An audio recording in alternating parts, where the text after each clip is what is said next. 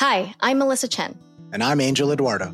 We're the hosts of the Fair Perspectives podcast, and we're excited to announce our show is moving to a new YouTube channel.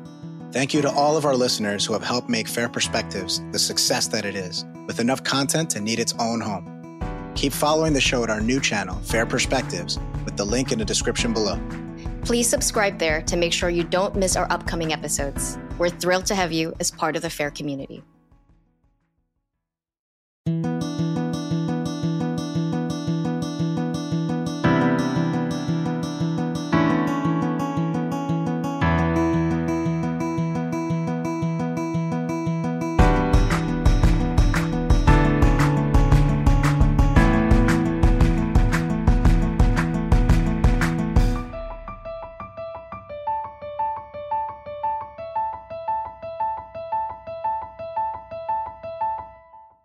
Hi, and welcome to Fair Perspectives, the official podcast of the pro-human movement, brought to you by the Foundation Against Intolerance and Racism.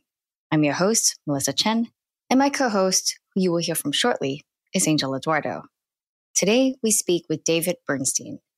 David is the founder of the Jewish Institute for Liberal Values, which supports viewpoint diversity, counters radical ideology in the Jewish community, and opposes novel forms of anti-Semitism.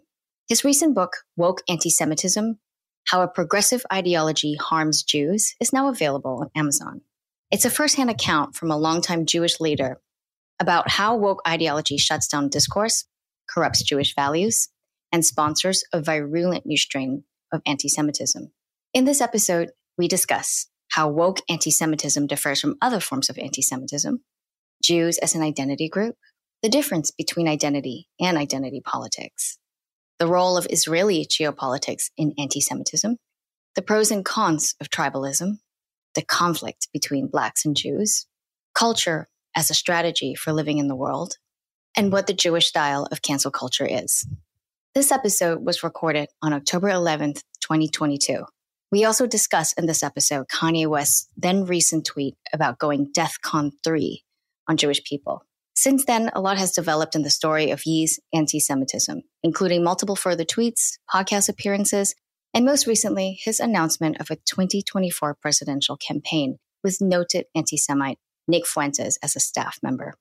We hope to have David back on the show again soon to discuss the many updates of the story and the recent spread of this style of anti-Semitism. But now, ladies and gentlemen, I give you David Bernstein.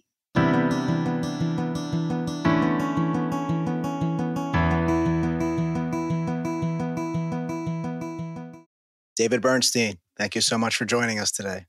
Great to be with you. Yeah, so you and I have talked a few times before. I've been on your podcast, Hold My Drink, with the lovely Jennifer Richmond. Absolutely. And we've talked about all kinds of stuff. Mm-hmm. And here today we're talking about all kinds of stuff, but I guess it occurred to me last night that the best way to start is to ask you, what do we do with Kanye West? What do we do with Kanye West? You know, it's hard to take seriously somebody who talks about DEFCON 3. It's DEFCON 3, you know, and appeared to be completely out of it. Yet he has 30 million followers. So how can you completely not take it seriously?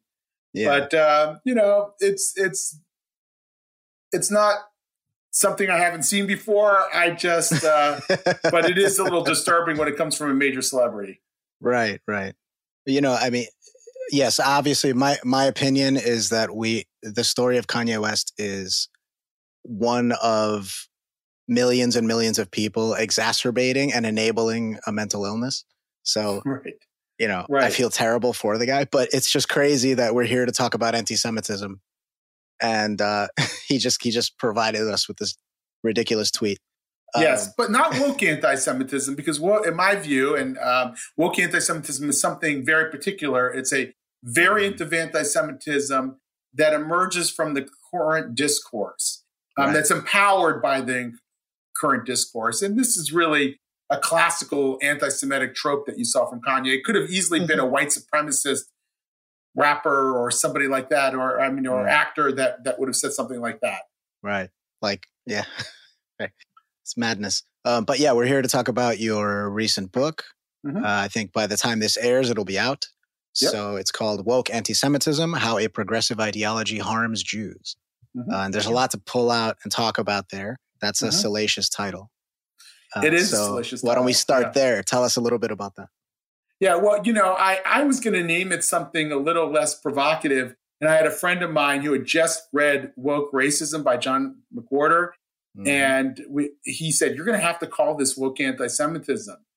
And I thought about it. I want to sell books, obviously. I also don't want to offend too many people. I'm not a overly provocative person. I like to just be intellectually honest.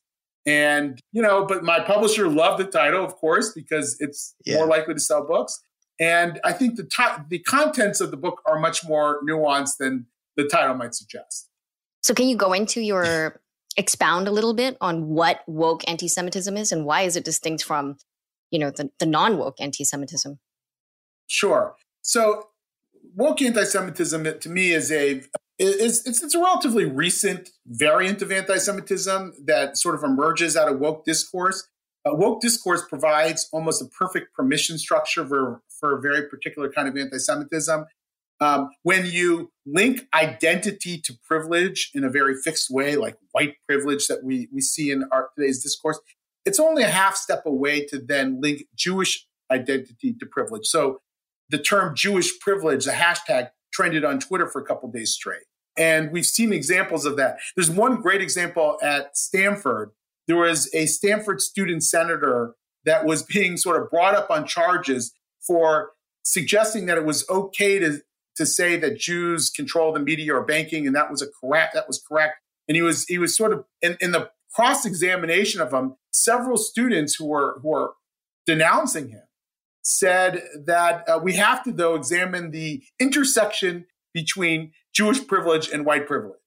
And I thought that was interesting because it wasn't okay to express anti-Semitism in the traditional vernacular of Jews control the world, but it was okay somehow if you smuggled it in through this sort of social justice discourse. And I think that's what we're starting to see happen. There are other examples of that. The concept of equity, that Ibram X. Kendi has articulated, that any group that is sort of on average below the mean must be discriminated against. That's a perfect prescription for anti-Jewish and anti-Asian sentiment, frankly. If any group below the mean on average is being discriminated against, any group above the mean is part of the problem, is complicit in white supremacy, is therefore doing the discriminating. And we see that a lot. But I think the larger point that I want to make about woke anti-Semitism is that it contributes in a liberal society.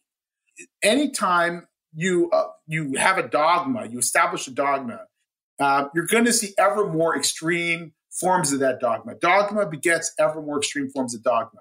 And that's not good for the Jews, as we like to say. Jews thrive in liberal societies, open societies, where they're able to bring Jewish culture in a very open way, where we're able to debate ideas. One of the most frustrating things about the current intellectual environment is I was brought up around a lot of Jews, and we debated all the time. We debated everything. I learned by debating, and I find it very difficult to be shut down and be told someone has the truth already about an important topic, and I should just sit down and shut up. And I think, in a way, in addition to it being ultimately, a vector for anti-Semitism, it also shuts down a key aspect of who I am as a Jewish person, too. I mean, Jews play a role in society. It's that aversive persona that challenges the status quo. That aspect of who we are is also being shut down in the current intellectual environment. It strikes me as interesting, David, the consequences of what, I guess we'll call critical social justice, is that for the longest time, Jews have, they weren't seen as white, right? By the very people who view white as a moral good. So, that's why, Hitler did what he did. White was good and Jews were not. And so they were, exterminated that way. And now what we're seeing is that whiteness is seen as evil. And so now Jews are painted as part of white adjacent or as part of, having a lot of privilege. And so they're attacked from this other end for not for actually being hyper white. I think Pamela Paresky wrote a great piece. I think it was in the Jewish Journal about this concept of hyper whiteness, because it's like combining all sorts of privilege, as if the Jews and the privilege make the scale sit right on top, and therefore are beneficiaries of hyper whiteness in a world where whiteness is seen as an unmitigated evil. And so this weird contradiction, right? And so, I mean, this is where it seems particularly pernicious, because it's adding this dimension of attack.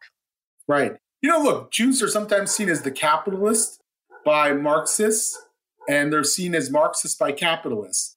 And so so depending on what the moral good is, as Pamela, I thought, eloquently put it in that article, we can be associated with its opposite.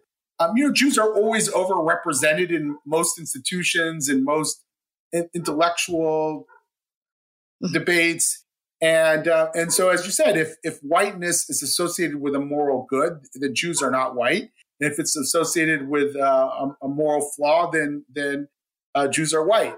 And so that to me is disturbing. I also think, and Andrew Sullivan wrote about this, that demonizing whiteness in the way that this discourse does is only a half step away from demonizing Jews. If you actually listen to the rhetoric of demonizing whiteness, it sounds, if you just substitute the word Jew for white, it sounds a lot like the most, hideous anti-Semitic rhetoric. And so I don't like a discourse that demonizes people, period, in that way, based on some identity characteristics. I think it provides a permission structure for all kinds of wrongs. And I think we should push back against that, because it demonizes white people, not because it's anti-Semitic or elite anti-Semitism, but it does do that. It does condition people to speak out against people who are perceived as powerful or successful. Right. It's actually, it gets even more complicated. Melissa asked a question that I was going to ask you, and I wanted to dig in a little bit more, because even the grouping of Jewish people as an ethnic group is a little bit is unique. It's a little bit odd. It's different from other ethnic groups, because it's an ethnic group based on a religion, right? And religion based on an ethnic group, but I mean, it's there are Russian Jews, and there are Ukrainian Jews, and there so it's like Ethiopian, because of the diaspora, because of the history, because of the way things turned out. It's now this group that doesn't quite fit into any box. And so it becomes, kind of Schrodinger's villain in a way, right? Yeah. Wherever the villain box is, we're just going to put you there because it's easier. Right. But that also makes it defy certain conventions in a way, right? Where, and there are some analogous things going on in terms of the way people talk about Jews. It's like this incredibly huge, disparate, diverse group of people all lumped into this one category based on this one label. And so much nuance is just removed. But the weird thing is that Jewish people seem to accept that in a way. They say we Jews, and they kind of take that on in that way. Yeah. But so in my view, the kind of flattening is happening in both directions. Yeah. Look, most of us want to be considered part of a people, right? We're claiming that it's our tribe. Now, we know that it's complicated. I mean, my mom is a Jew from Baghdad, Iraq, and I grew up with a whole series of customs and foods that look very different from the ones that my dad's European family brought. And if you go to Israel today, you see a lot of people like me that had parents who were, from Yemen and one from Romania. And so there are common aspects of the Jewish experience and the Jewish narrative and history that bring people together, that make us feel a sense of kinship. But we're also a very diverse people. There's Ethiopian Jews, for example, who have a very distinct history as well, but live in the state of Israel.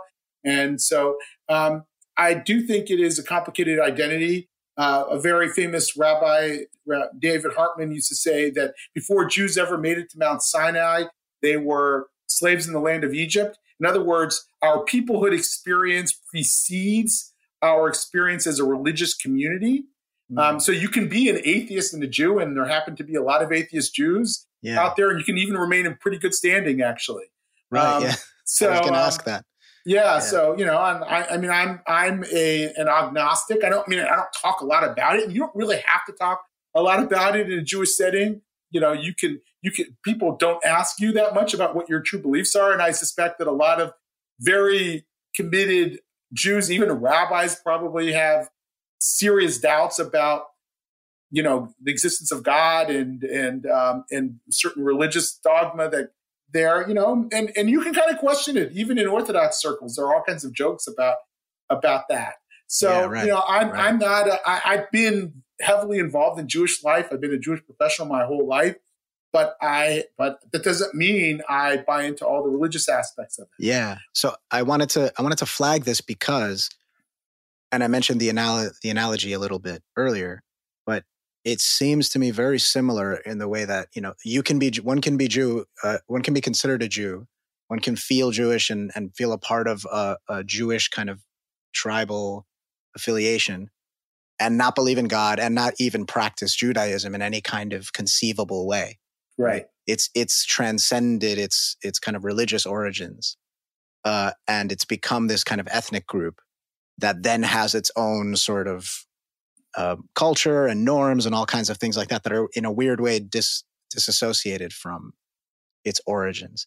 And we're seeing similar things happening in the Black community, quote unquote, where there's an ethnicity that was built around this racialized category, and even people who want to break away from racialization and the whole race conversation, and they disagree with the concept of race completely, but they still consider themselves Black and they still consider that an ethnicity.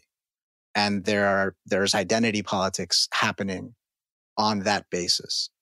Yes. So it's a weird thing where Jews are doing identity politics in that same kind of woke sort of way in many ways. And I wonder if you've thought of that and what can be done there, because I feel like there's complexity about how do we approach this.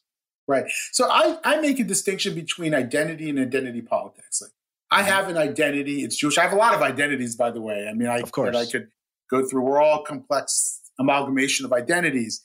Identity politics, to me, if we're to understand it in a conceptually coherent way, is a claim that you're being victimized by the system in some way, and based on your identity. And otherwise, I'm not sure how to distinguish that from identity itself. Now, sometimes, by the way, that can be a legitimate gripe, right? I mean, I may be victimized by the system. What makes it illiberal would be if I'm not willing to debate that. If I insist I'm being victimized, but hey, you can't even question that, and I get to decide that for you because of my lived experience. That's what makes it illiberal. That's what makes it sort of quote unquote woke. But that's again, I think you hear some of that in the Jewish community. You hear people saying only Jews get to define anti-Semitism, which I think is wrong. I think that I may have some insights into anti-Semitism that a non-Jewish person may not, because I've experienced in certain ways, and you should listen to me. You should hear me out on that. But then again, there are other data points besides my own lived experience. There's the lived experience of a lot of other Jews who have totally different experiences than I do. And there's also surveys. For example, the Pew study that was done years ago showed that American Jews are the most admired religious community in the United States. So even as we experience anti-Semitism, even as, by the way, we experience more hate crimes than any other group. I mean, if you look at the FBI statistics, it's not even close. Right. But we still are an admired group. So I think it's important that we're able to debate what that means and whether somebody is oppressed. That, to me, is where the discourse goes off the rails. But the idea of identity itself, I mean, I think that's not going away. We all are part of various tribes, and we can make claims about what that means in the larger society. I just think we have to be open to discussing them and not becoming dogmatic about them. Yeah, I think that's an interesting distinction, because sometimes I would make fun of, something like, as a Lebanese Jew, I am against identity politics. And that it seemed like surface wise that there's a contradiction there. But I think you're right. I don't think that it's, there should be a distinction between identity and identity politics about using grievances that are identity based to to achieve certain political goals. I think there is quite a sharp distinction there. But I think the complication here, especially with Jewish issues, always goes back to what's going on geopolitically. I think it's kind of clouded by the Israel-Palestine conflict. And you see a lot of reverberations around that and impacting the view of Jewish identity in America. What do you think about this problem? Yeah, so in May 2021, there was a round of hostilities between Israel and Hamas in Gaza. And this was, I don't know, maybe the fifth or sixth major conflict in the last 15 years or so between Israel and Hamas. There had been one in 2008 and then 2010 and then another in 2014 and one in 2018. And I have been in the Jewish advocacy world my whole life, and I've been then following how these conflicts play out in the press and so forth. And so one thing I used to do is I would look at all the editorials written about it and mainstream papers and the like, and they would follow a pretty predictable pattern. That is that in the very beginning, like in New York Times or Washington Post, would sort of give Israel benefit of the doubt and say, yes, of course, Israel has the right to defend itself against the rockets or whatever was happening. But a few days in, after the casualties started to mount, the dynamics would change. And all of a sudden, they started urging an immediate ceasefire and the rest. And this last round, just over a year ago, was completely different. There was this sort of social media meltdown around it. And Israel was immediately deemed the aggressor. And not much had changed in what had actually happened between Israel and Hamas. There was another round of rocket fire. The Israelis struck back. Actually, there were far fewer casualties than in recent cases, but it didn't really matter. The intellectual, ideological environment had changed so much. And it was changing the way people were understanding the conflict, mainstream forces. And to me, that was a result of growing wokeness in society. That was the shift that had happened, that had changed the way ordinary Americans were looking at this conflict. And so, I'm people like me who care about Israel. It doesn't mean we don't think Israel is sometimes at fault. Sometimes it is at fault. There are things that I criticize Israel about as well. People should be able to criticize Israel. But, there's also, a sense that Israel is being criticized in ways that no other country in the world is. I mean, 42% of the UN resolutions are about Israel. And, you can't, the UN Human Rights Council constantly condemns Israel and yet can't even get a single thing through about China. It just tells you that there's this strange double standard that's based somewhat on power, too, who has power and who doesn't. There's only one Jewish state in the world, and there are, 54, I think, Islamic states that not all of which have hostile attitudes toward Israel, but many of them do, or they're at least willing to use the UN in that way to signal to their people that they do. So again, I do think that, the Israel-Palestinian issue is one aspect of this, but it's not the only aspect of it. It's also how American Jews, who might be perceived as powerful or complicit in white supremacy, are viewed in this new discourse. Yeah, I don't feel that I'm educated enough at all to have an opinion about the Israel-Palestine thing, besides, please stop killing each other because it sucks, right? Like the basic kind of ground level, this is awful. Can't we figure something out? Obviously, it's harder than that.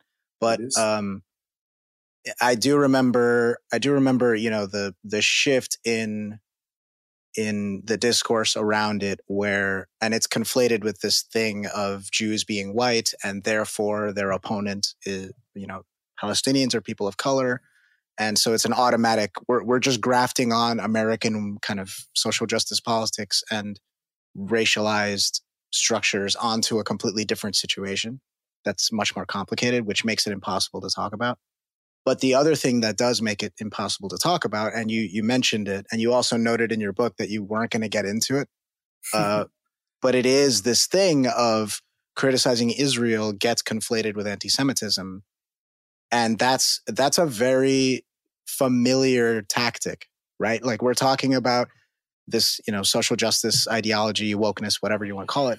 And the way that conversation gets shut down because things get called racist or people get called racist. And that's a way of shutting conversation down. It is. Anti-Semitism is used in a very similar way. I mean, I've seen it, not everyone, of course, but I've seen this thing of people being kind of hesitant to make a criticism, people being hesitant to even speak about the issue because that claim of anti-Semitism is going to get hurled at them. And I've seen that claim be hurled at people and have it work. I've seen them shut up. And, as you mentioned, like, we have to be able to talk about this stuff. So agreed. It can be Jews can be illiberal. I mean, there are Jews, by the way, who advocate for liberalism, who are very intolerant about criticism toward Israel. It might become illiberal in that context. They're being hypocritical in that sense. So I think people have to be able to have open criticism of discourse around Israel, and we shouldn't try to do that. It's complicated because there's so much hostility toward Israel in the world. And so what happens in the U.S. in particular, where American Jews are strong, at least in U.S. Congress, we don't dominate Congress, as some people say, but, Israel gets 400 votes on a congressional resolution and what have you. That's because American Jews are well organized politically, and that manifests itself in how we're able to operate in Congress, or how a segment of the pro-Israel community is able to operate in Congress. So that power politics is sometimes exerted as a counterbalance to the scourge of hostility that Israel faces in almost every other realm. And it's very tempting for U.S. Jews to try to win wherever we can, because we feel like we're losing everywhere else. But, that can easily bleed into illiberalism, and people should be able to criticize a country. I mean, it's just I was going to say, like, what you just said, trying to win wherever you can because you're losing everywhere else. That sounds familiar also. Yes. Right? That sounds like a familiar tactic. And then it becomes the ends justify the means. And here we are again. And it just strikes me, actually, something I wanted to ask you, because you're the co-founder of the Jewish Institute for Liberal Values and also the Institute for Liberal Values, if I'm not mistaken. Mm-hmm. So here we go again, right? It's like, I'm just curious because it seems so strange. It seems like if we swapped out Jewish people for white people, right? And then people started using this "we" language about whites. They're like, "Oh, we don't dominate this. We're trying to take over. We're trying to do this. We're trying to win this. We're trying to get this." That's scary language to me. But when we swap Jewish people in, it's not seen the same way, but the behaviors can be very similar, right? Like, what is we? Who are we? What does the we mean? Yeah. And are we treading on dangerous ground here? Do you see what I'm trying to say? Like, I'm not sure. It can be. We is always a dangerous ground. Like, right. I don't think you escape that, but it doesn't mean that we doesn't exist in some abstract way, and that people shouldn't connect to a tribe and feel a sense of pride or support from that tribe. It just, that we are tribal people. So how do we do that without shutting down democratic discourse in society? That to me is the trick. But I agree that it can be complicated. I mean, if I'm claiming to be part of a tribe myself, can't somebody criticize the tribe? Well, I think to a degree the answer is yes. You can be critical of what it means to be part of this tribe, but are you being demeaning? At the same time, are you tapping into long tropes that exist in society that have been used to hurt people? I think we always have to be aware of that when we use our free speech. I just wrote a piece that I think you all shared in the FAIR Substack about the critique of culture, and a lot of times that's used to critique the culture in the Black community. And I think that cultural critique is really important. We should be able to critique cultures because culture is an actual explanation for why there are differences or why there are problems. You have to be able to talk about them. But at the same time, you have to be careful because there is a long history of weaponizing cultural critique and being demeaning about other cultures.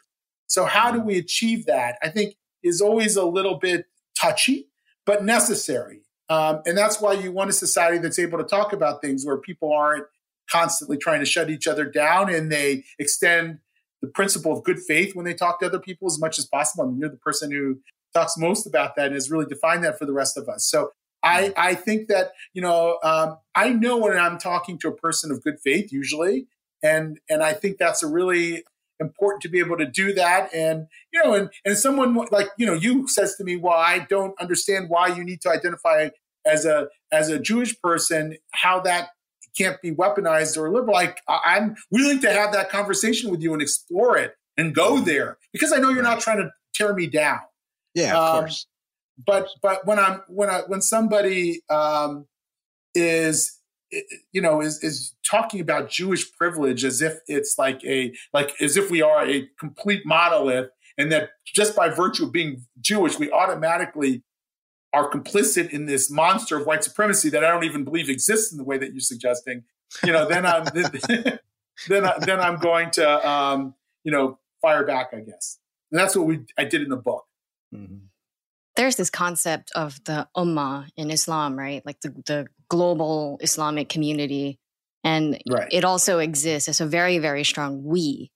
What's interesting is when that breaks down. So, like you said about the recent UN vote or attempt to chastise China for its abuses against the Uyghur Muslims in Xinjiang, and how I think majority Muslim countries almost all voted no to have no discussion at the Human Rights Council.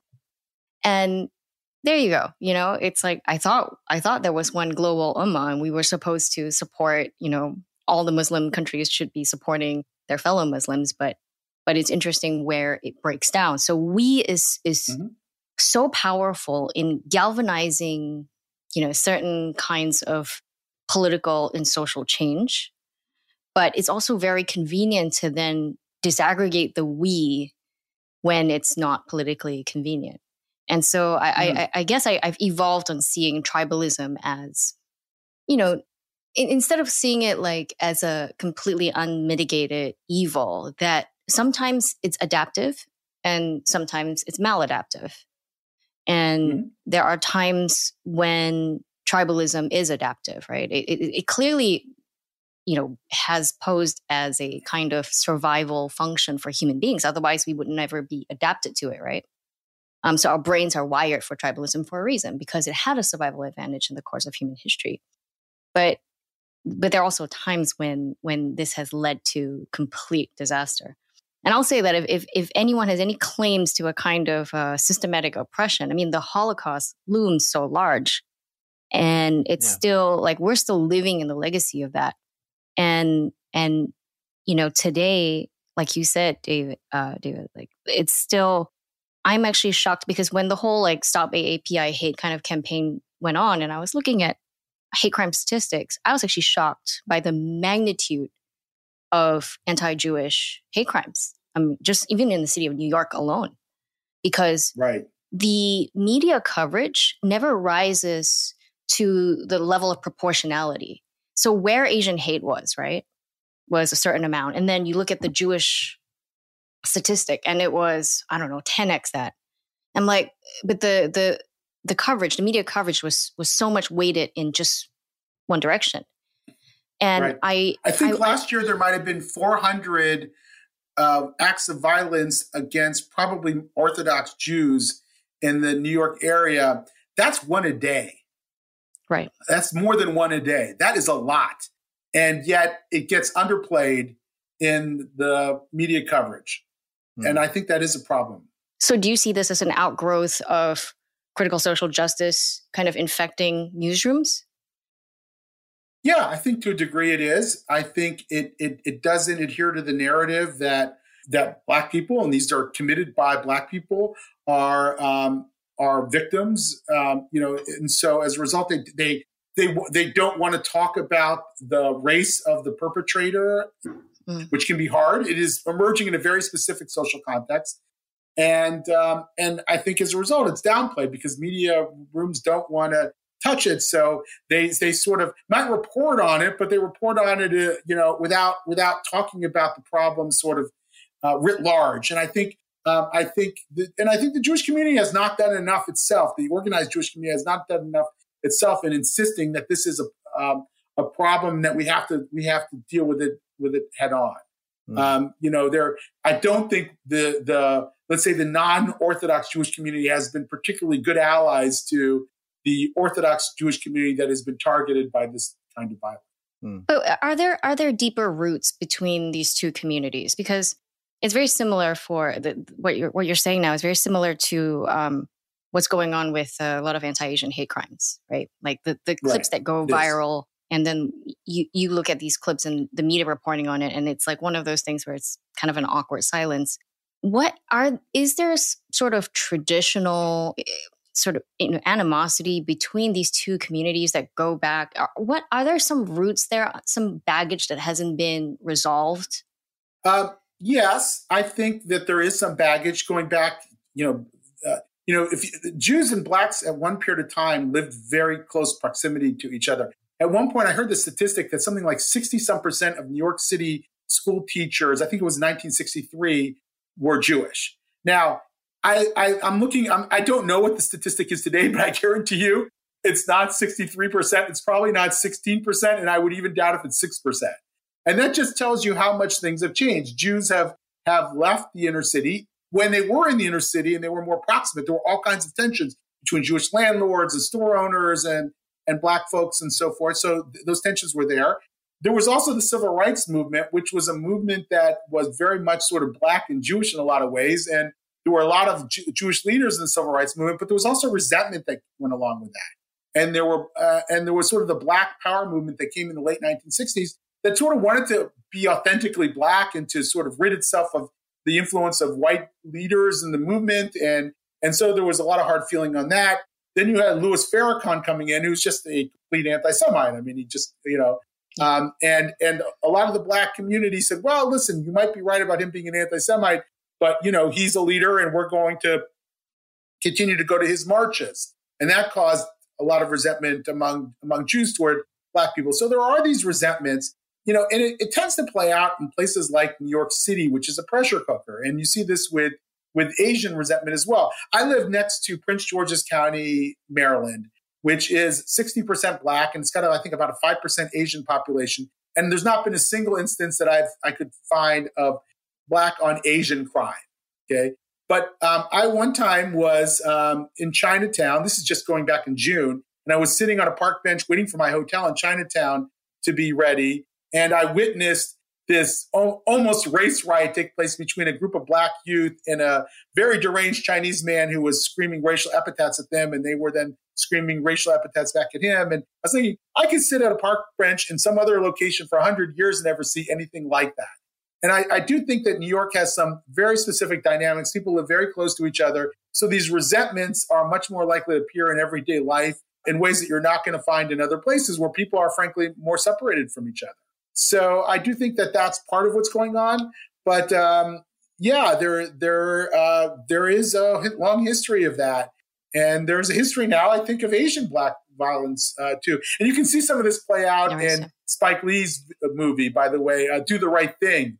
It's a great film, and it really goes into some of the resentments that exist in communities. I don't think was that New York. I think it was New York, actually. Yeah, and there's a scene of three black men living on a park bench, wondering why the Korean dry cleaner was able to set up his shop, and they weren't able to set up shop, and you really felt that pain that exists there, and I think sometimes that pain is turned into anger and even violence there. Yeah, I loved Do the Right Thing when I saw it. And then I heard Spike Lee talking about it. And it totally changed my opinion of the movie. Right. Because he seemed to understand the film differently than I did. Right. Because I walked away from the movie going, see, this is exactly the problem, is seeing one another in these ways where we essentialize and we divide based on these identity categories, and we don't see that we're all in this neighborhood together, and that, this Italian pizzeria that's been around forever is a part of your community. It doesn't matter if the people are not black like you are. And it's so I walked away from it understanding all these things and appreciating all this wonderful nuance. But then, someone asked Spike Lee, and so I was reading up on the movie afterwards because I was interested. And someone asked him, the big moment in the film is when Spike Lee himself, playing a character, picks up a trash can and throws it through the window of the pizzeria. And that's when something very big happens at that moment, right? Something big in the movie happens. I recommend everybody watch it because it is a fantastic movie. Yeah. But someone asked, like, did your character do the right thing? And his answer was, yeah. Right. That's my answer was like, no, of course not. Right. Right. So I thought it had some really complex discourse that was going on, some dialogue among characters there. Exactly. And that was all lost in his sort of commentary. Right. In my opinion, he completely obliterated all the nuance and context in that amazing film that showed something so powerful about, how deep these divisions run and what can happen when we just, we plant ourselves on those divisions. But that brings me back to asking you, you mentioned this thing on the park bench that you saw. And in my view, if these people saw each other as human beings and recognize that they're both probably in the same sort of socioeconomic situation and that they're both struggling with similar things, they would realize that they're not enemies with one another, that there's something else going on here, and that they should probably get together to address that something else. So it leads me again to this thing of like, is the problem that we kind of we keep allowing ourselves to identify based on these identity categories in a fundamental way, right? And the strange thing about Jewishness is that it's not the same kind of identity category. It's a weird one, right? In this way, right? It's not equivalent. So I'll push back at you a little bit by quoting the great Nobel Prize winner and Holocaust survivor Elie Wiesel. He used to say that I find my humanity through my Jewishness. In other words, and it had to do with his own experience. It was his Jewishness that allowed him to go back and reclaim his humanity. And because of the rich tradition, because of the textual framework that commanded him to do so, wouldn't allow him to go and just be a recluse. And I think that there's some truth to that for me too. I feel like I come from a great tradition that sometimes exceeds what I see in the rest of humanity. In identifying that way, because I'm a Jew, I know how to debate. Because I'm a Jew, I know how to have a certain kind of discourse. It's through the Talmudic discourse around morality that I'm able to understand morality today. Also, the great Western tradition, which I'm a proud inheritor of, right? I don't discount that. I think it was partly a function of its relationship to Judaism and Jewish ethics, but not entirely. It was something absolutely new. So I do think our affiliation with tribes can teach us with something. I mean, and I don't think that it's practical or necessarily a good thing to completely say, well, let's just put tribalism aside. I'm not sure humanity and the human conception has given us much more than that at this point either. I mean, we can all strive to be human and carve out space for that. But also, it's not, people have done some awful things in the name of humanity as well. Of course, in transcending supposedly tribalism, they've done awful, awful things to each other. I mean, in many ways, communism and Stalinism was an effort to sort of transcend all that, yet, afflicting, a murderous rage on humanity. So I guess what I'm saying is that I think what we have to endeavor to do is find those commonalities. What does it mean to be a human being? And at the same time, not insist that we give up something that's important to who we are as people. I was listening to a great debate between Glenn Lowry and Camille Foster recently on Barry Weiss's podcast about the theory of racelessness that some of our friends have proposed.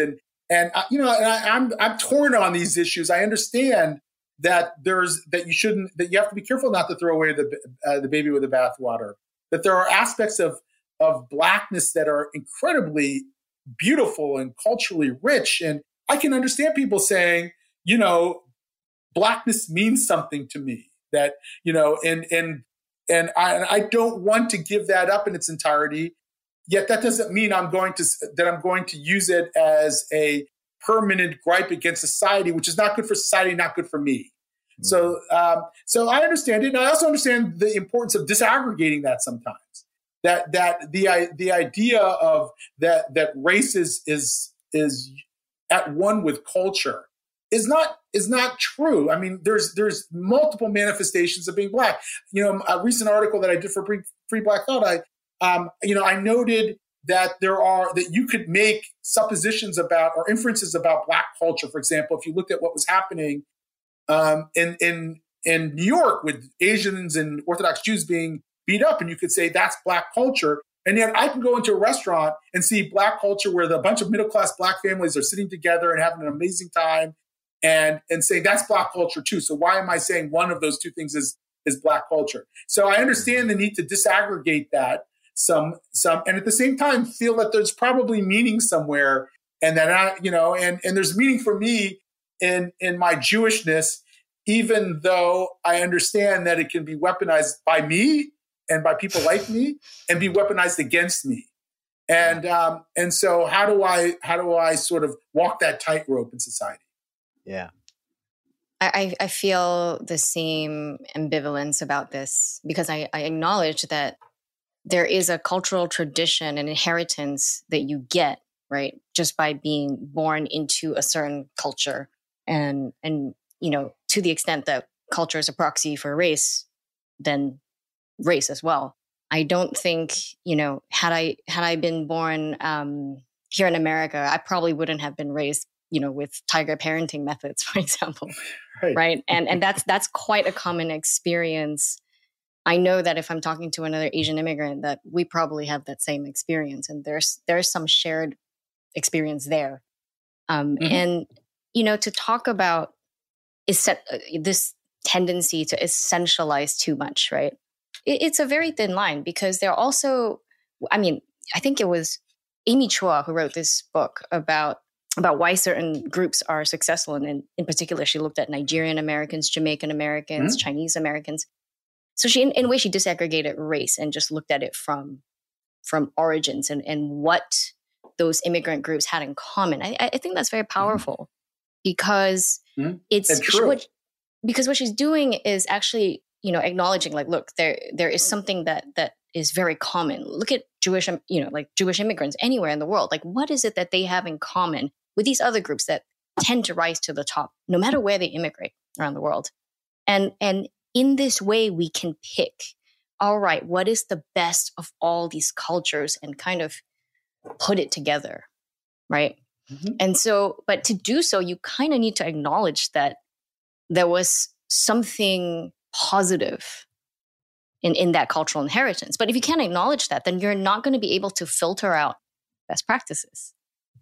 You're not. And so there's this, so I think that's where, if critical social justice is allowed to flourish, that we will lose this aspect, right? It's going to be hard for us to filter out. We'll pretend it doesn't actually exist when it does.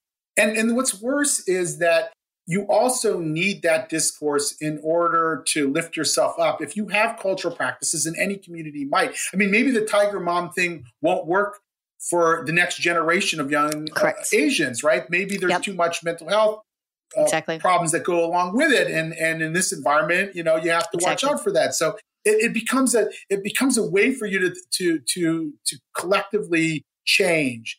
We know, there are certain cultural tendencies in certain segments of the Black community that are probably not healthy, and if, for example, if this idea that if you're a good student in the Black community, at certain places in the Black community, you're acting white, if that's a thing, and some people say it's not a thing. Well, many people dispute that. Right. Many people dispute it, but I've heard many Black leaders fully acknowledge even President Obama. Yeah, Obama acknowledged that. President Obama acknowledged that and said that's a problem. Doesn't mean it's a problem everywhere to the same degree, right? Like, we have to be nuanced about it. But if it is a problem, you want to have the capacity to talk about it, so you can lift yourself up and you can start to talk about the cultural ailment that is actually holding down people. Yeah. And of course, Coleman Hughes had an amazing conversation about this at some point, where he was talking about growing up.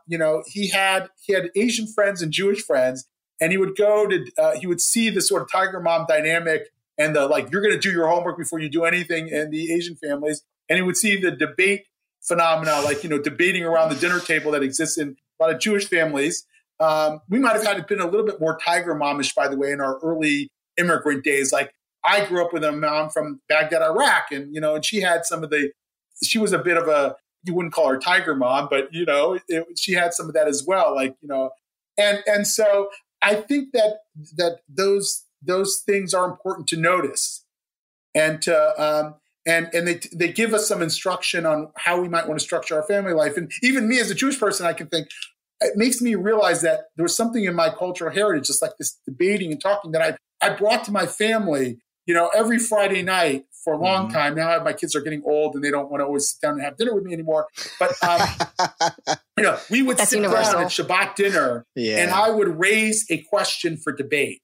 And then they would say, no, let's talk about, something completely different. Like, do video games cause violence? And then I would say, okay, that's cool. And then I would say, of course, video games cause violence, obviously, because in France, no one, they play video, where they have, there's not as much violence because they don't have guns. But in America, they cause violence because we also have guns here. And the kids look at me like they want to kill me. And that's exactly what I'm looking for. Like, proving your point. Yeah, exactly. Exactly. You want to cause violence against me right now. That's because you're playing too many video games. But, I think that's awesome, to have those conversations, and it teaches them how to think. Right. And we should spend a lot of time teaching them how to think. And I think if I was just humanitarian, I think if I was just pro-human and nothing else, I would lose a little bit of that in the upbringing of my kids. I would lose a little bit of that connection. Okay. So this is fascinating. I love this because here's where my intuitions might be different. Right. The way that you're describing this. So, okay. Culture, as far as I'm concerned, is another way of saying it's a strategy, right? A culture is a strategy for living in the world. And that includes, things that are not necessarily directly applicable to success in any kind of way, but it's, this is how you have a good time so that you feel good, so that you can be happy, or this is how you set yourself up so that you can do this sort of work and, excel in this way versus that way or whatever, right? That's what I see culture as. It's a very complex, multifaceted strategy for living. And people have different ones, and culture gets passed down, and it's a kind of a game of telephone. It shifts from generation to generation. It changes. Some things carry over, and it adapts in that way. So it's very fluid, right? Mm. And there are different kind of versions of similar tactics based on ancestry and culture, right? So you're talking about the Talmudic sort of tradition of debate and argument, which is beautiful and wonderful, but and you're grounding it in the Jewish context within which you received it, which is great. But there's something behind it, right? It's the Jewish context is the context, but it's not the thing itself. The thing itself is this appreciation for debate, appreciation for discourse. And that can come from any number of places. It just happened to come from that place for you, right? And the tiger mom thing came from, that particular context for a bunch of different reasons. And it's going to have its own flavor to it and all that sort of stuff, which is great. But what's behind it is discipline and, these sorts of things, right? So you can reduce all those things to fundamental principles that then can be translated into all these other areas. So I would just caution people not to essentialize the whatever the trait is or whatever the tactic is, whatever the approach is, to the context within which they got it. Because that's maybe where the problem arises, right? And the other thing is that it's happening in the other direction as well. The essentialism is happening in the other direction where people say, people want there to be a Black culture. And that's a really strange concept to try to graft onto things because we have Black culture in Mississippi, Black culture in Illinois, Black culture in Indiana, Black culture in Florida, and they're not the same. So what is this thing that we're trying to group it into, right? But they're not the same either. In other words, you can disaggregate to a degree, but there are some aspects of it that are probably cut across geographic lines too, even if they're different experiences. When we were together, Angel, in June at that retreat in New York, and there was a jazz artist, Donald Harrison, who came to perform. And by the way, I think there were just 2 out of the 4 musicians were black. The other 2, one was Jewish and one was Asian. It was unbelievable music, and I've heard jazz before. There's something about it. I fear that there's a little reductionism in that. There's a whole discourse now around how that you can find an ethic of excellence within jazz and it's called, Greg Thomas talks about this a lot. Yeah, Greg Thomas talks a lot about it. And Albert Murray wrote about it in the Omni-American, his great book about it. Antagonistic cooperation is what he calls it. And it's a social model. But I'm not sure you can completely separate that from the art form, the cultural form. And maybe I'm being a little spiritual here, and maybe I'm accusing you of being a little too reductionist in this way. I mean, I agree with you. Cultures are survival mechanisms, of course, and they're about our adaptability in a certain cultural context over the years. But there may be more to it than that. There may be something about how we relate to each other as humans that goes beyond just surviving. Absolutely. Yeah, I didn't mean to reduce it in that way. It's definitely extremely complex. Right. But in a practical sense, that's what they are, and that's what they're for, right? They're adaptive for those reasons, in my view. And the thing is, you're talking about jazz, and there's no need to disregard or ignore where jazz came from and how jazz came about and from what peoples jazz originated, because it's the fact of history. But essentializing it in a cultural way, right? So, to jump to something else, this thing of like Eminem can't really be in the group. He can't really be in the genre of rap. Yeah, I think because it doesn't belong to him because of his skin and his ancestry. That's crazy. He's as talented and good at it and into it himself. He feels it as deeply as anybody else does. Right. I agree with that. And I think, by the way, that's not fair to the black artists who created the genre in a way.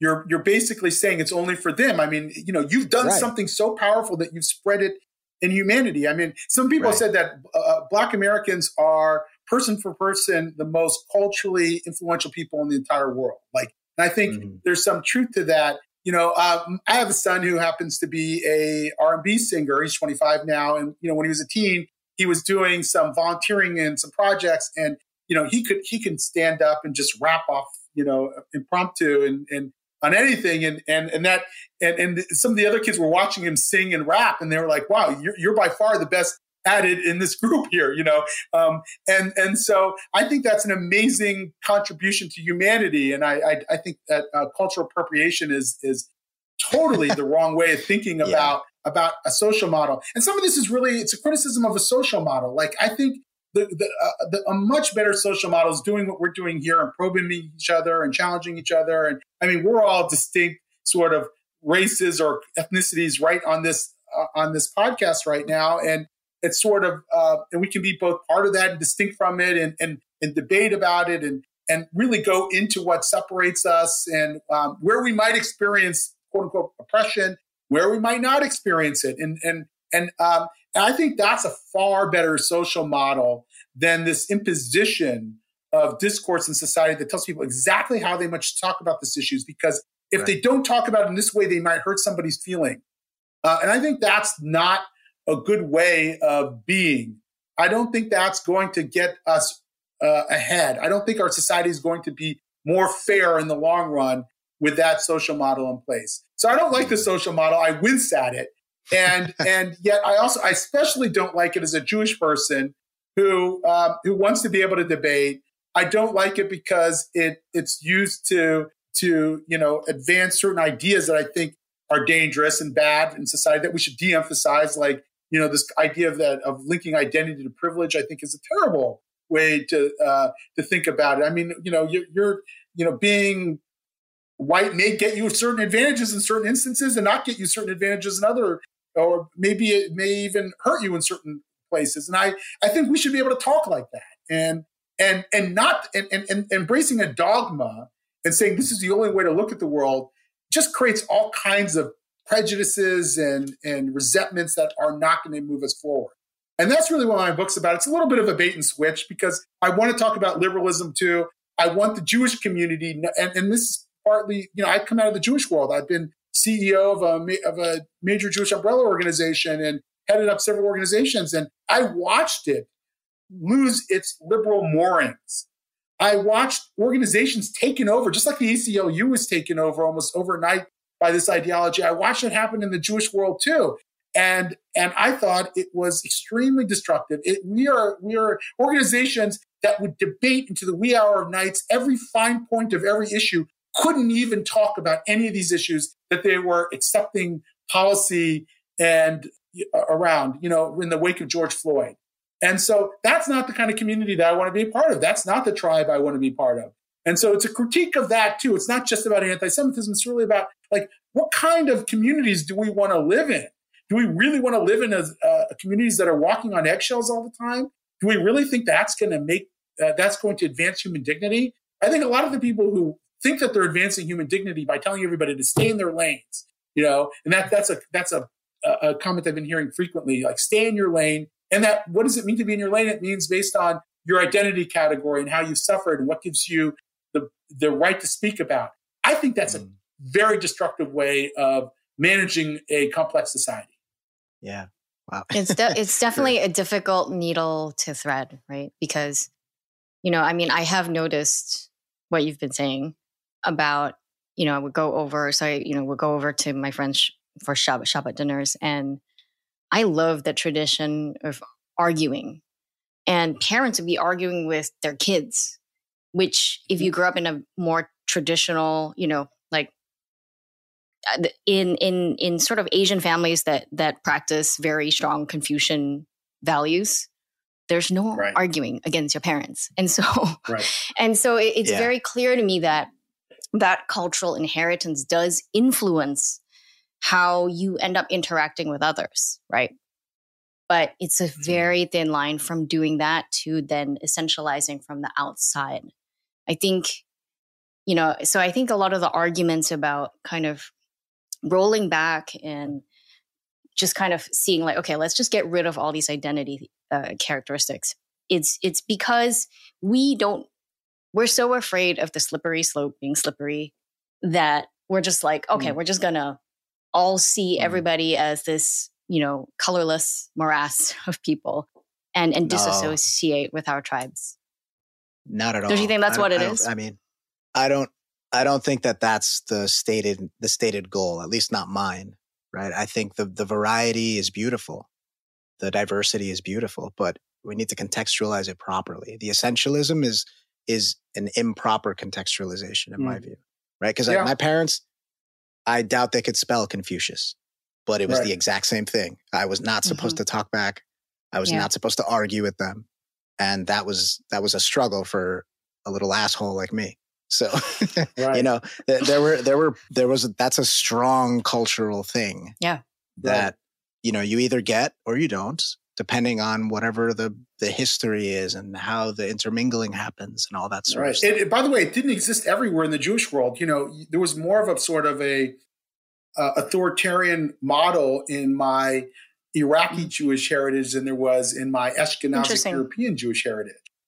You could still probably, I have no doubt that an Iraqi Jewish family argued at the Shabbat dinner table more than their neighbors, their non-Jewish neighbors did. I think that there was some of that there, but it was really more a function of my Ashkenazic upbringing and the people that were around me. I mean, I'm very proud of my Iraqi heritage. I love that part of me. It's beautiful. It's culturally rich.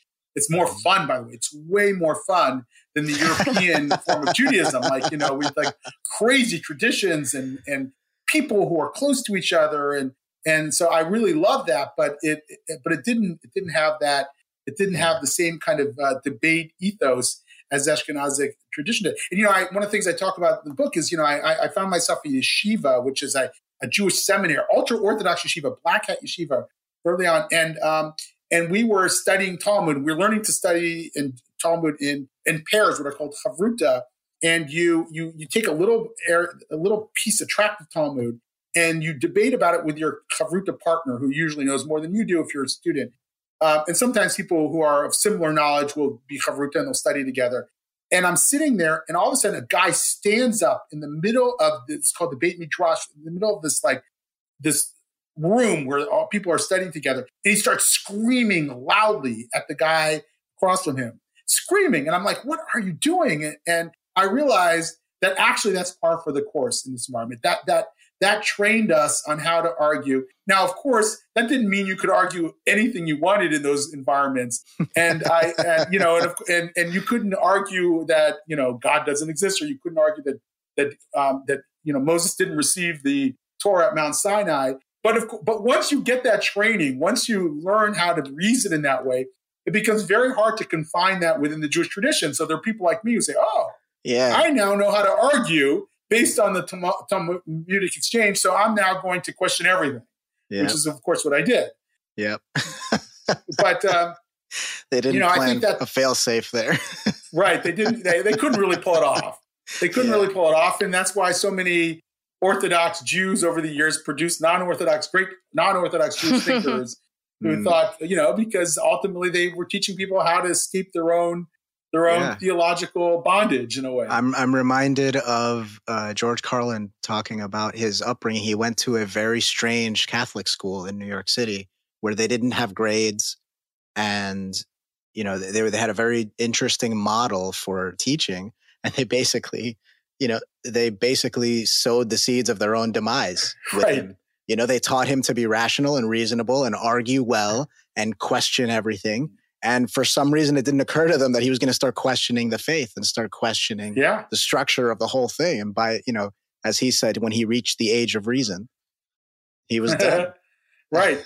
Probably a pretty good analogy. Although, I remain, very connected to my own tradition, maybe not as much as I would be if I, was easier for me to buy into all the religious precepts.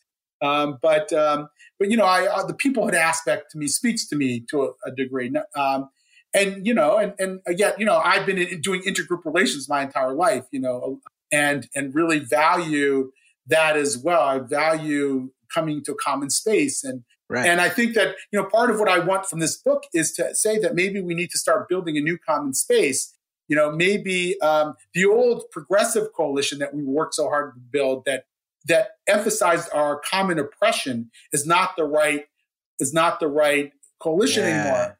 Now we need to start asking ourselves, okay, well, maybe, what binds us, Asian Americans and certain Latino groups and heterodox Black thinkers is the need to create a thriving liberal democratic society in which people can debate. And I want that to become the new coalition. I want that to become the new model for intergroup relations. And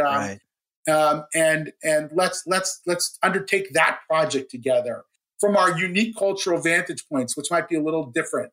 But let's get to know each other and work on that. I had a very interesting experience not too long ago. I spoke at a mainstream Chinese American group. There were like 600 people in the room. I'm not going to say which one. And I don't think the CEO really wanted me to go off on a anti-woke tirade. And he sort of conditioned me not to, but he asked a question at one point and I couldn't help myself. And I started talking about how, are you oppressed as Chinese Americans? I don't think you are. I'm a Jewish American. I don't think I'm oppressed. It doesn't mean we don't face discrimination. What is the right narrative for our community in this society? Is it the oppressed versus oppressor, or is it something that I call patriotic pluralism? Is it the idea that we can be both patriotic and love the country, but also understand our pluralism? I think that's the right narrative for ourselves. And I got thunderous applause and people coming. I couldn't even get out of the room afterwards. So many people were coming up to me, wanted to talk to me. And I think I surprised the head of the organization, who agreed with me privately, but was scared that his own community would reject him if he was too vocal about it.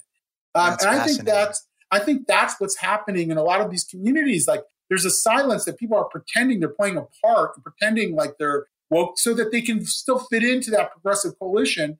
And we haven't fleshed out this new vibe yet enough, this new opportunity enough for them to start to say very publicly, we are going to be part of that coalition. And we're going to be part of, we're going to, and defend, what makes America great, what makes us want it to come here in the first place. Right. Yeah.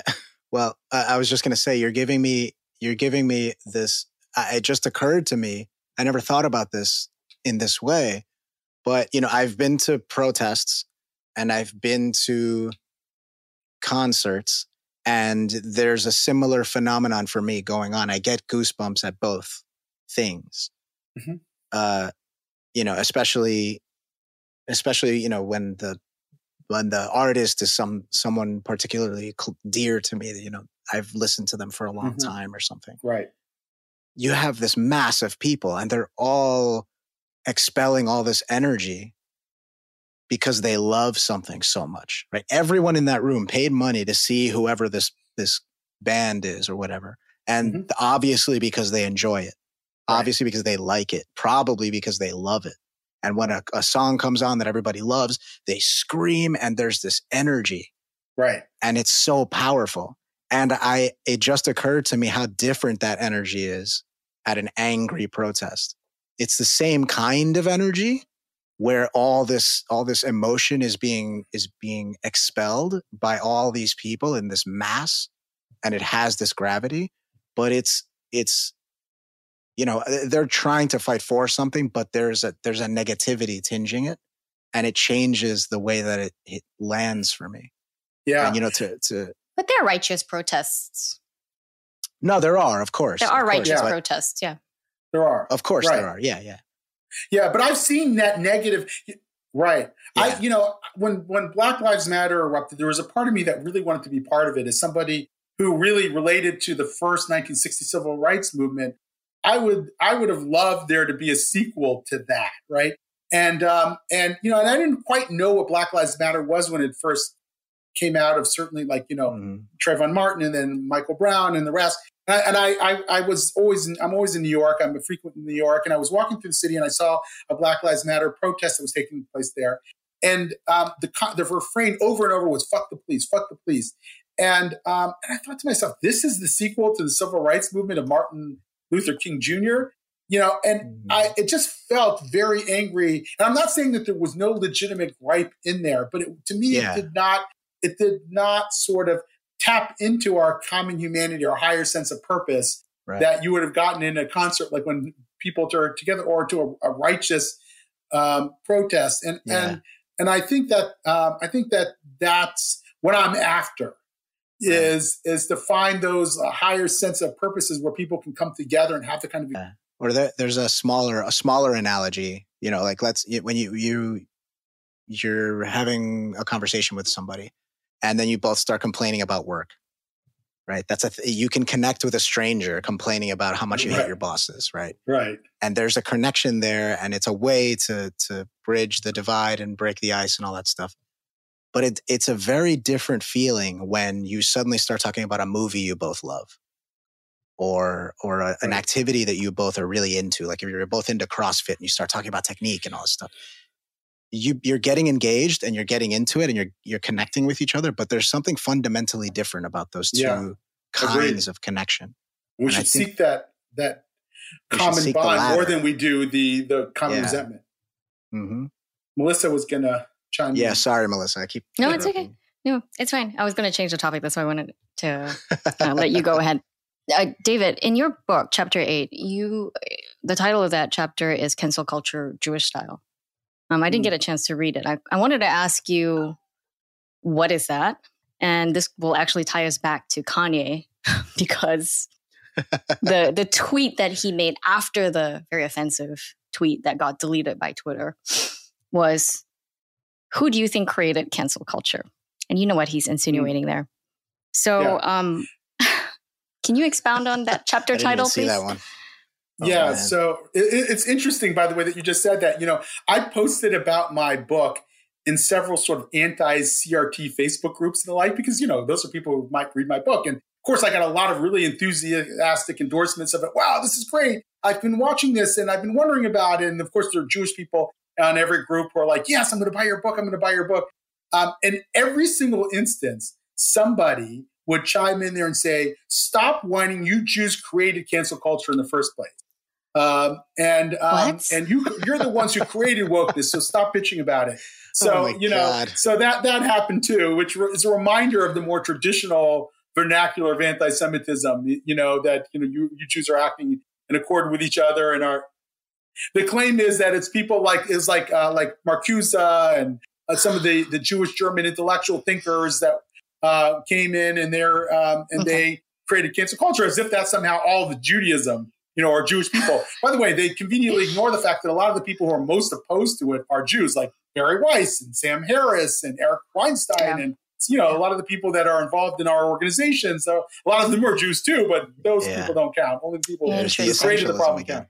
Right, exactly. So what do I mean by that? Like, there is a unique form of Jewish cancel culture that I started to experience.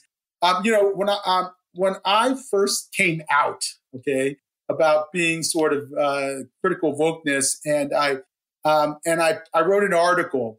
There was this sort of Twitter flame war that emerged, and you had all these rabbis. So somehow there was a progressive rabbi posted it, and she had a lot of progressive rabbi followers, and they started chiming in, and they were articulating this sort of like, you've had space, and now is the time to make space for others, and that may feel like cancel culture to you, but it's not.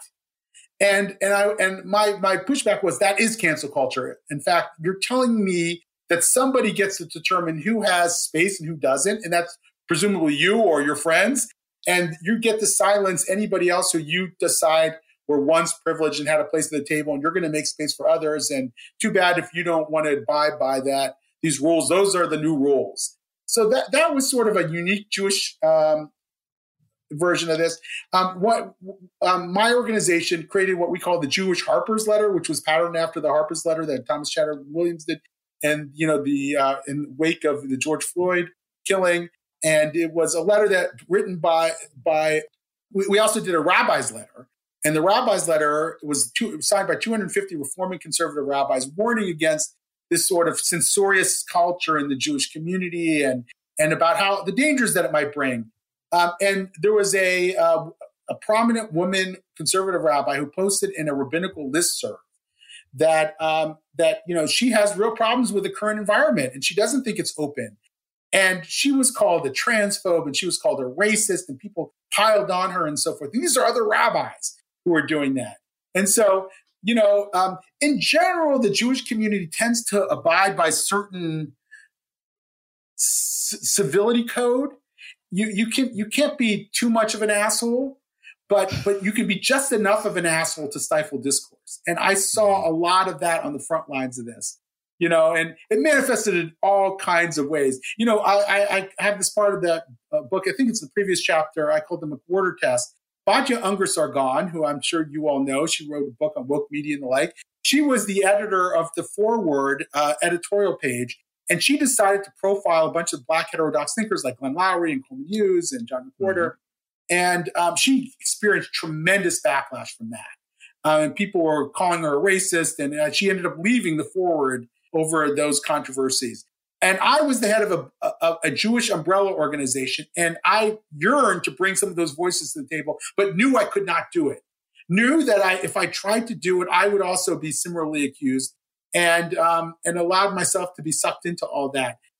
That's cancel culture. It's not, to me, cancel culture is not just about being canceled. You have to also, what is the culture part of it? What kind of culture keeps people in their place and doesn't allow them to talk and doesn't allow us to engage in a free exchange of ideas? So that's what I mean by that. It had some very specific manifestations in the Jewish community. One of the events that happened that really traumatized me in all this was a Jewish social scientist named Ira Sheskin and another one named Arnold Dashevsky wrote an article saying that a recent study on the number of Jews of color inflated the number of Jews of color. It's not 12 to 15%, as they said, but it's more like 6 or 7% based on the most recent survey data we have. They were absolutely lambasted. There was a petition drive that was signed by 2,000 Jews, many prominent Jewish names, basically calling them a racist. And the head of the reform movement, I've said it publicly, so I'll say that again, accused them of white intellectualism for just simply challenging the demographic findings of a very poorly constructed social science survey. And I was asked to sign that letter, and a lot of the people I knew were signing that letter, and I just thought it was awful. It was awful. And I called Ira Sheskin, who I've known for years, and I said, Ira, I'm sorry. I can't say anything because I had an umbrella organization, and a lot of people who criticize you are part of my organization. And I would get pushed out if I did that. He said, don't worry about it, David. I understand. I completely understand. But I don't understand Like, that's not an acceptable price for me to pay. And that's that's cancel culture Jewish style. And I wanted to push back against that because that's not the tribe I signed up for. So yeah, these are real issues. And, there are all kinds of examples of that, people being bullied by people who are supposedly very righteous. In the name of the righteousness, they bullied people who they thought, didn't sing from the same song sheet. And I thought, okay, and they don't even realize, of course, they think that they're being righteous. And so I wanted to push back against that. I don't think that's who we should be. I don't think that should be the new culture of the Jewish people. Should be replaced by this vibe. The other thing that I saw, and it was happening everywhere, so I don't want to make it unique to the Jewish community, is what a guy named Matt Bruneck called identitarian deference. And that is that, that you decide that your institution, which might be dominated by quote unquote white people, doesn't have standing on these issues to articulate a policy on systemic racism. So you empower certain people on your behalf to make those decisions. It might be in the case of a Jewish organization, we're going to hire a Jew of color who will be our head of diversity, equity, and inclusion. And that person now basically gets to decide our attitude about these very complex social issues. And once they make that commitment, they sign on the dotted line of deference, they have no maneuverability anymore. They're now stuck in this. So even if they say, well, maybe we went a little too far, they can't get themselves out of it because they've already sort of signed the contract on that and they've thrown away the key in a way. And I think that that's destructive. And I think that's why even if the political winds change, even if it becomes extremely politically disadvantageous to articulate woke ideas in public, a lot of these institutions are just sort of stuck with those commitments that they made. And I think that's why they say that politics is downstream from culture. I think institutional life is far downstream from politics. And it's going to take a while to transform to sort of reclaim institutions, if we're ever able to, from making those commitments early on. I think it's great that you're calling this out because, I do think cancel culture is universal. There's a version of it that is, in the Asian community too, right? And because we do live in a world where identity politics is so prevalent, it's easier for people within the community to point out things that are wrong with the community, right? It's just easier to do that. And it almost holds more weight. So right. It's a good thing that you're calling it out. David, we're going to move on to the last question, which is the same question we ask everyone. At FAIR, we like to cultivate a pro-human approach to a lot of the contemporary issues that we face. What does pro-human mean to you, and how can everyday people model that? I think pro-human means looking for what we have in common with each other and not looking for what we divide each other, to create discourse that allows us to explore our common humanity and explore what makes us different too, like to give ourselves space for that. Sometimes it's just in how we talk to each other. Like somebody will say, well, you're just tone policing me. I'm thinking the difference between saying something in one way that allows for more conversation versus saying it in a way that is snarky, that actually tries to shut down conversation, is all the difference in the world. It's what allows us to find our meeting of the minds or not, or decide that we're going to do things go our separate way, but at least we've explored what the possibilities were. So that's what it means to be pro-human, and and I think we've got to work really hard against these sort of centrifugal forces that are pulling society apart to create that common space. So that's why I'm so grateful that FAIR plays that role, and that we can play that role, that we can even model that in a conversation like this.